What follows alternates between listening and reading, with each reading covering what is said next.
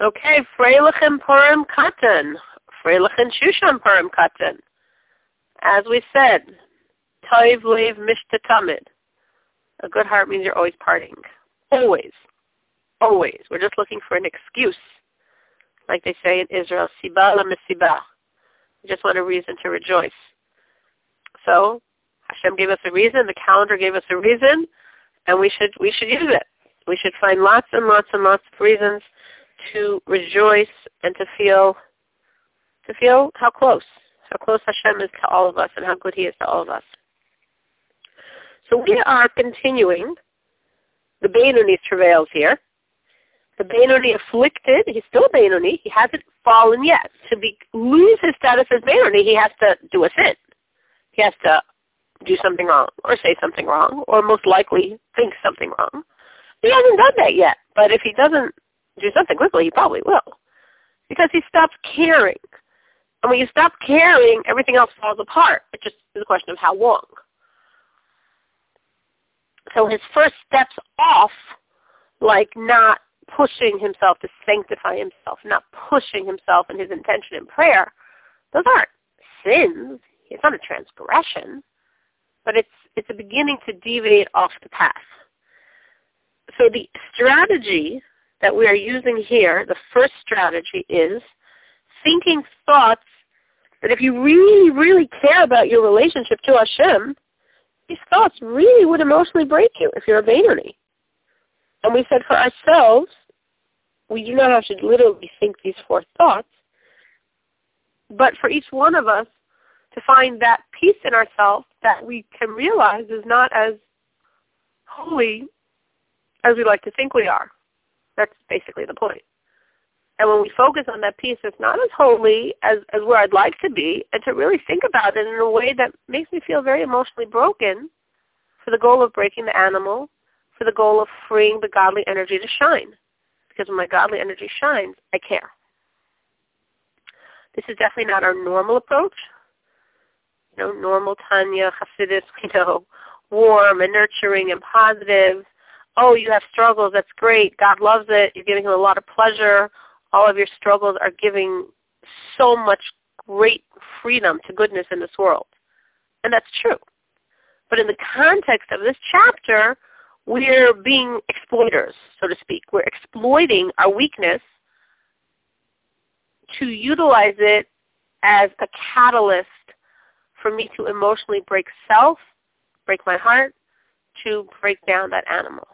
Even though normally, and the normal is true, every one of those weaknesses is truly a means of me serving Hashem with each and every struggle.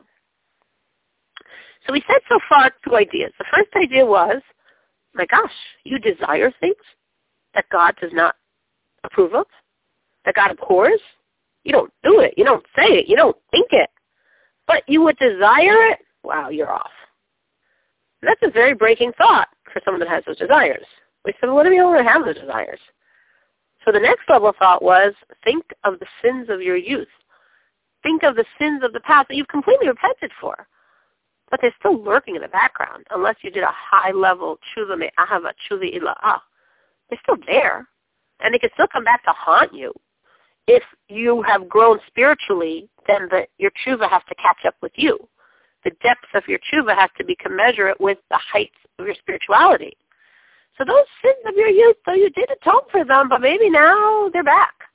And that actually could be the reason why you have this sudden blockage and you don't feel caring for God now.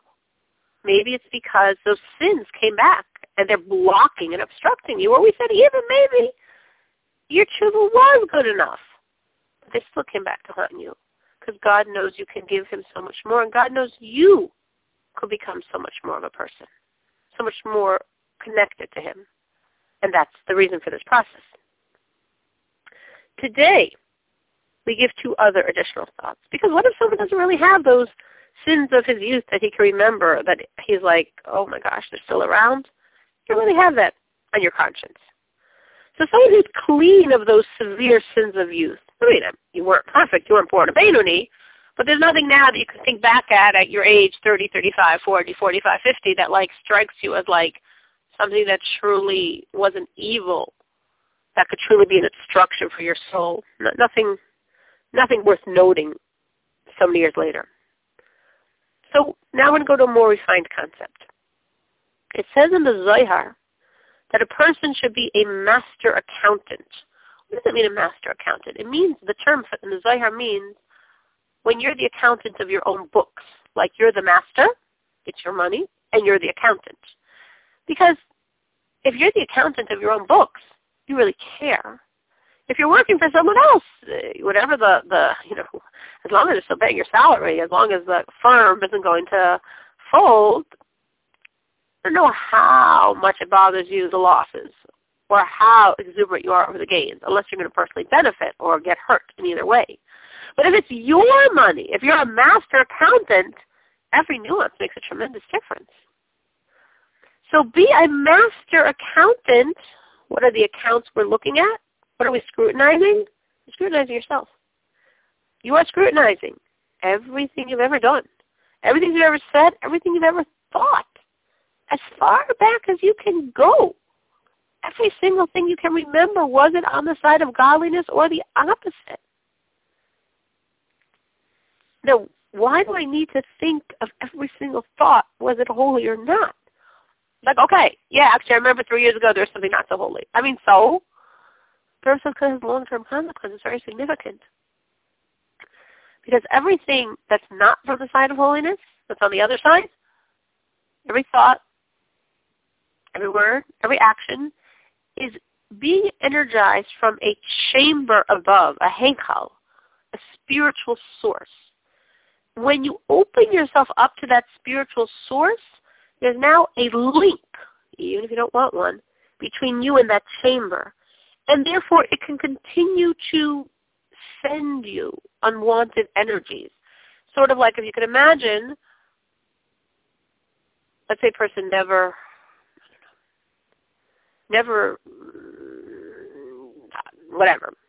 said Lashon Hara, never touched their cell phone on Shabbos, never ate milk when they were play chicks. If you never did it, the concept is, as we say, mufrach. It's taboo. You're not going to do it. You don't do it. It's forbidden. But if you break down that barrier, and you do it once, suddenly now it has a grip on you, meaning it now moved from impossible to possible. So once it's possible, you struggle a lot more with it. If it's forbidden, it's forbidden. It's done. Nothing to talk about. If it's potentially possible that I would do this, then I'm struggling a lot. We can understand that in a practical reality because that's our world. On a spiritual level, the reason why that's our world is because every time you open yourself up to a transgression, the spiritual source of that transgression, the heichal, the chamber of that energy, now has a latch on you. And it's going to continue to send you its unwanted energies. So therefore, the Rebbe is saying, scrutinize yourself. Everything you can go, as far back as you can go. How far can you go? Who knows? Depends on you. Depends on the clarity of your thoughts, of your memory. The Rebbe Rayatz tells us memories of himself when he was in a crib. He remembers, I think it was a blanket, something from the crib fell on the floor, and he started crying to alert the members of his household because he was sure that blanket, let's say, was in pain and needed to be picked up. So that's a pretty young memory. And yet he remembered it. Maybe you can remember as far back as when you were 2. A lot of people can remember as far back as 2 if there was something that you could mark as a 2-year-old memory. We tend to think we can't remember anything. We really can. Far more than we think. And the Rebbe is saying if you really scrutinize yourself, really think, you can find a lot too. Even a person who doesn't have any severe sins to remember, who doesn't have desires that are antagonistic to Hashem's will. But if you think of all your actions, thoughts, and words, you probably can come up with what to break yourself over. That is the third of these 4 thoughts. Tomorrow, we will give the 4th thought, and then, of course, because it's Wednesday, we will actually finish the chapter, which means we're going to do an entire other strategy, how to remove this Timtum HaLev. The Rebbe gives 3, 2 in chapter 29 and 1 in chapter 30. I guess the fact that he's giving 3 shows it's a really significant illness, because we're going to work all different ways to get rid of it. We can also see it's a very serious illness by the fact that, as we said, the Rebbe is willing for you to have the aftermath of sadness. At least you should get rid of this, which is worse. And I think each strategy is for a different type. So this strategy, I think, is very good for someone who's very strong in terms of their thoughts or their imaginations, someone who their mental world is very, very real.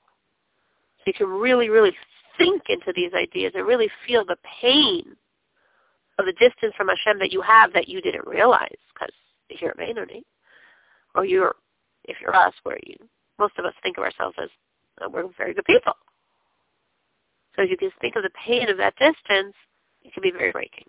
The next strategy that we'll discuss tomorrow, I think, is very good for very emotional people. It's a very passionate strategy, and it's really good for someone who has a lot of emotion. They can vent in the strategy. So to be continued, and a Freilichen, Purim, Katan, and Shushan Purim.